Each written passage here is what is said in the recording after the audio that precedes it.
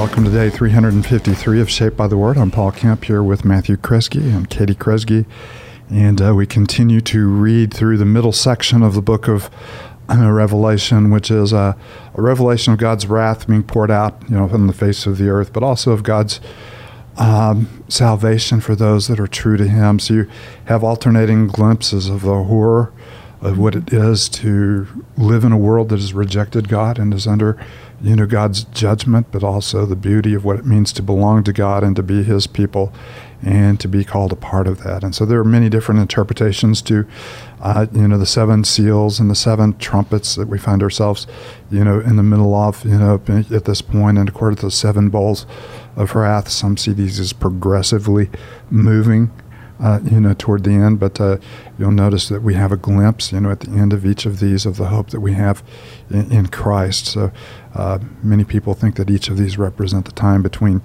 Christ's ascension to heaven and his return. And what Paul has told us, that in the latter days things will go, from bad to worse. And we get from a cosmic view, the forces that are involved in the evil and in the judgment. And it's not just simply that we live in a world that is gone mad. We live in a world that is in the last throes of the hands of our enemy, but he is a conquered enemy. So we come to Revelation chapter 9, and we come to the fifth seal, the first of the three seals. The first of these seals very much remind us of plagues in Egypt. They're not quite parallel, but they move in that same direction, and so you get the same idea that God is using forces of nature to finally, condemned and bring judgment on the people that, the powers of this world, both the natural powers and the supernatural powers behind them. So before we come into chapter 9, let's do as we always do, and we probably especially need to do in reading Revelation more than anything else. A lot of times our curiosity is piqued on giving an exact identity to every one of these, features, and every one of these, an exact time limit and when this will take place, when what we should see is our God's faithfulness both in judging everything that is opposed to Him and redeeming those whose hearts are committed to Him. And so we see both God's certain judgment and God's certain redemption in the book of Revelation. So before we read, Katie, you mind praying for us? Heavenly Father, thank you for this time together that you have set apart for your people to read your word, and for you to be present with us. What a gift your presence is as we open up this book and read these words, because they're not just words on a page, but we get to experience just the work of your Spirit in us. And I just pray for your guidance. I ask for your discernment as we read this book of Revelation, God, that we wouldn't get caught up in maybe all the details and the minutia, but that we would be encouraged by it, that we would find hope in it, and that we would see your splendor, Jesus, as the King, the reigning King. And so as we read about judgment, Lord, would we be encouraged that as we face many trials, that we can find joy and hope in you. And it's in Christ's name we pray. Amen. Revelation chapter 9, verse 1. The fifth angel sounded his trumpet, and I saw a star that had fallen from the sky to the earth. The star was given a key to the shaft of the abyss. When he opened the abyss, smoke arose from it like the smoke from a gigantic furnace. The sun and sky were darkened by the smoke from the abyss, and out of the smoke locusts came down on the earth and were given power like that of scorpions of the earth. They were told not to harm the grass of the earth or any plant or any tree, but only those people who did not have the seal of God on their forehead. They were not allowed to kill them, but only to torture them for 5 months. And the agony they suffered was like that of the sting of a scorpion when it strikes. During those days, people will seek death, but will not find it. They will long to die, but death will elude them. The locusts looked like horses prepared for battle. On their heads they wore something like crowns of gold, and their faces resembled human faces. Their hair was like women's hair, and their teeth were like lions' teeth. They had breastplates like the breastplate of iron, and the sound of their wings was like the thundering of many horses and chariots rushing into battle. They had tails with stingers like scorpions, and in their tails they had the power to torment the people for 5 months. They had a king over them, the angel of the abyss, whose name in Hebrew is Abdon, and in Greek Apollyon, that is the destroyer. The first woe is past, 2 other woes are yet to come. The 6th angel sounded his trumpet, and I heard a voice coming from the 4 horns of the golden altar that is before God. It said to the 6th angel who had the trumpet, "Release the 4 angels who are bound to the great river Euphrates." And the 4 angels who had been kept ready for this very hour and day and month and year were released to kill 1/3 of mankind. The number of the mounted troops was twice 10,000 times 10,000. I heard their number. The horses and riders I saw in my vision looked like this. Their breastplates were fiery red, dark blue, and yellow as sulfur. The heads of the horses resembled the heads of lions, and out of their mouth came fire and smoke and sulfur. 1/3 of mankind was killed by the 3 plagues of fire and smoke and sulfur that came out of their mouths. The power of the horses was in their mouths and in their tails, for their tails were like snakes, having heads with which they had inflicted injury.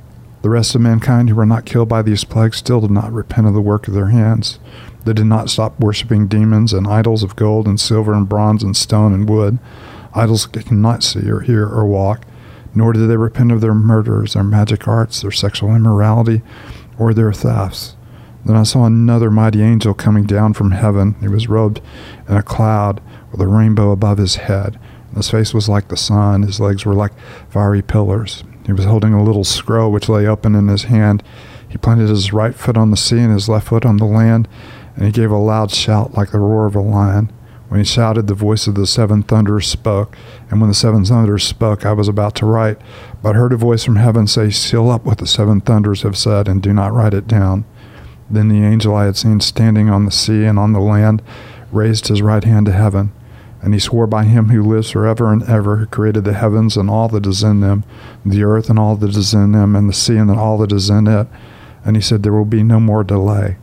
But in the days when the 7th angel is about to sound his trumpet, the mystery of God will be accomplished, just as he announced to his servants the prophets." Then the voice that I heard from heaven spoke to me once more, "Go take the scroll that lies open in the hand of the angel who is standing on the sea and on the land."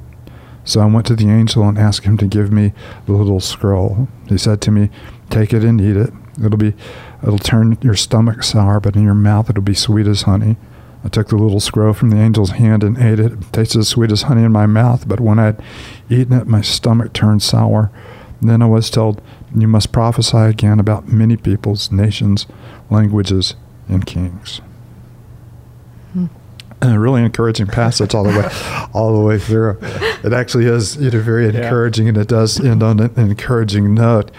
But you do see the deep intensity of the judgment of God. And this is, very much in what Paul has told us, as he opens, the book of Romans, that the wrath of God is being poured out, over the face of earth and over mankind. We've given ourselves over, everything but God. And of course, that's at the very heart of, God's challenge to Israel is to turn away from their idolatries, the things that their hands have made and they can fashion and that they have worshipped. And of course, Paul says, we even now see this happening. And of course, this is the climax, we see of, God's wrath is poured out, and it's in very, very vivid terms. Mm-hmm. Mm-hmm. I think one of the things that stands out to me every time I read these sections of the judgments is just how much emphasis is on God's sovereignty over all of these things and his execution of these things, and the boundaries and the extent of what he allows to happen and doesn't allow to happen. And I mean, even in 9, the star was given the key, and the smoke, and out of the smoke locusts came down the earth and were given power. And they were told not to do this. Just the extent of, it's almost in passing that all these things are mentioned, and it's just kind of, there. But I think we've placed so much emphasis on trying to decode what all these things mean that at times we miss the very one who is sending all of these judgments. And we also need to realize that this is a letter of comfort to the people of John's generation. And they like almost people of every generation have looked around them and have looked at their circumstances and have asked the question, where is God in the middle of these circumstances? And of course, the answer in the book of Revelation is God is guiding these circumstances toward His end.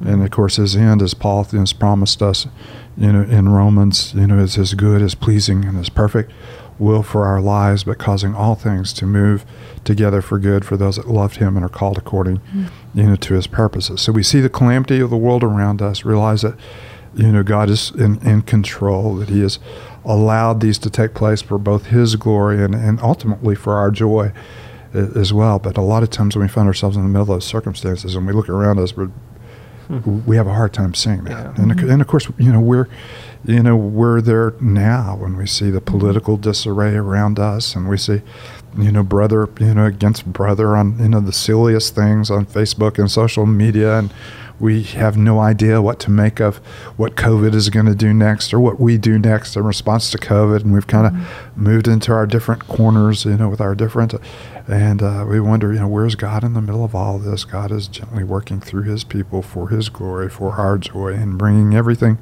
to a fitting end. And of course, our trauma is not nearly like the trauma that the first century believers faced.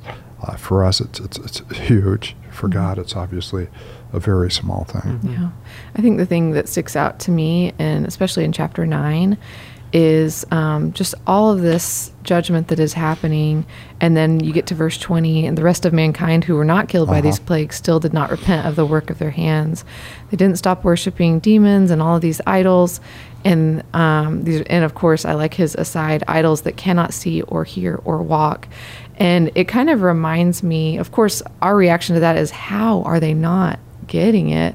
And it reminds me of really, different instances in the Old Testament, but the one that I'm thinking of is Pharaoh.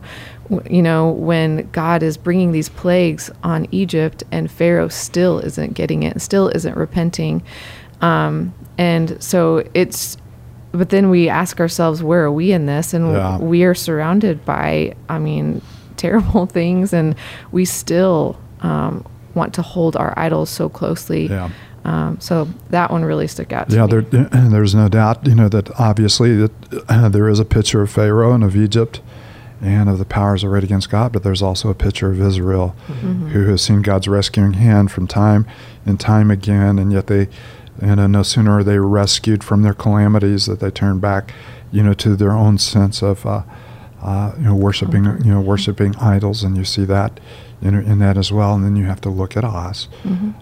We too, worship things that our hands have made, and gold and silver and wood and stone, and they become bigger to us than they ought to. And sometimes they, drown out our affections, for the Lord. And I love, what Calvin has said on this. Our hearts are, above all things, idol factories. We tend to attach ourselves to things that are very meaningless, and we miss, the bigger picture. But there's also a wonderful comfort, to me in those verses, that the very purpose of these, calamitous, circumstances that God is allowing on the face of the earth is that people would look to Him and repent. So there is mercy even in God's judgment. It's it is designed, to give us a chance to look, beyond ourselves and give us a chance to repent. And yet, even so, we do not. We're neither moved by His kindness nor, by His judgment. It makes me think of, especially that line, idols that cannot see, hear, or walk. Psalm 115 or, Isaiah's ministry, where essentially, we become what we worship. And the people have given themselves over to so many idols that they've become just like them. They can't see what the Lord is doing. They can't hear His voice. We become deaf and dumb and mute and lame. We have a whole minute left. Can we talk about chapter 10? Chapter 10. I have a funny... Go ahead. No, it just makes me laugh. I love Revelation jokes. Get this epic... it's not a joke, but it's just this epic portrait of this mighty angel, and it just keeps reemphasizing and reiterating that there's a little scroll that it's holding. But then John's sitting there, and he's like, oh man, I'm seeing so many epic things, I'm hearing all these epic things, and then a voice from heaven says, "Seal up what the seven thunders have said, and do not write it down." And I just picture John like, yes, right away. Well, I won't write that down. I mean, just how incredible this moment would have been to see. Yeah, All and of course, there's an important message there. We have that in the book of Daniel, where he's to seal up the prophecy and not, to write it down. And of course, we have it here, which means, God has not revealed to us everything, but he has revealed to us everything that we need to know. But even in what is sealed up, we have the confidence, that he is deeply in control. And of course, you have this picture, which is a picture of Jeremiah, being offered the words of God, which are, turned sour in his stomach, sweet to his taste, but sour in his stomach. And the same thing, is happening, to John. And of course, there is a sense of comfort, in proclaiming, the judgment of God, but it ought to always, hit us as something that is bittersweet to us. Even though we will know God's redemption, we should, not, simply look at the world around us in vindication. They got ours, but it should, turn our, and the same thing that, God says in Jeremiah, do I delight in the destruction of the wicked? Would I not rather they turn and in me find life? And of course, that should be our desire as well, not so much an us-them culture. Thankful for the vindication that God brings, but sad for the judgment that many will face. And you said, this is supposed to be a message of comfort. We see that right at the end where he says, the mystery of God will be accomplished just as he announced, to his servants, the prophets, that, God is accomplishing all things to his appointed end, and he will bring it to completion. Yeah. And the book of Revelation has, just one in many installments in which God has shown us what is ahead of us. He's, not given us all the answers and all the newspaper headlines, and we have no idea, who these wild-haired locusts are that, look like helicopters to some, and, demons to others, and, all the different kind of... Read Joel 1 and 2. Yes, you could do that. That would take all the fun out of every bit of it. Or think it's a helicopter. Either one. Heavenly Father, we do thank you that you have spoken. And we thank you that you have revealed your heart and character in your word, and you have prepared us for difficult times in the final days, but also you've lifted our eyes beyond our circumstances to the redemption that we have in Christ Jesus. And your words indeed make us both joyful and sad. We are joyful because of the redemption we have in you, and sad that many will not know that redemption because of the hardness of their hearts. May we be a light in our generation for people to see the hope that they have in you. It's in your holy name we pray. Amen.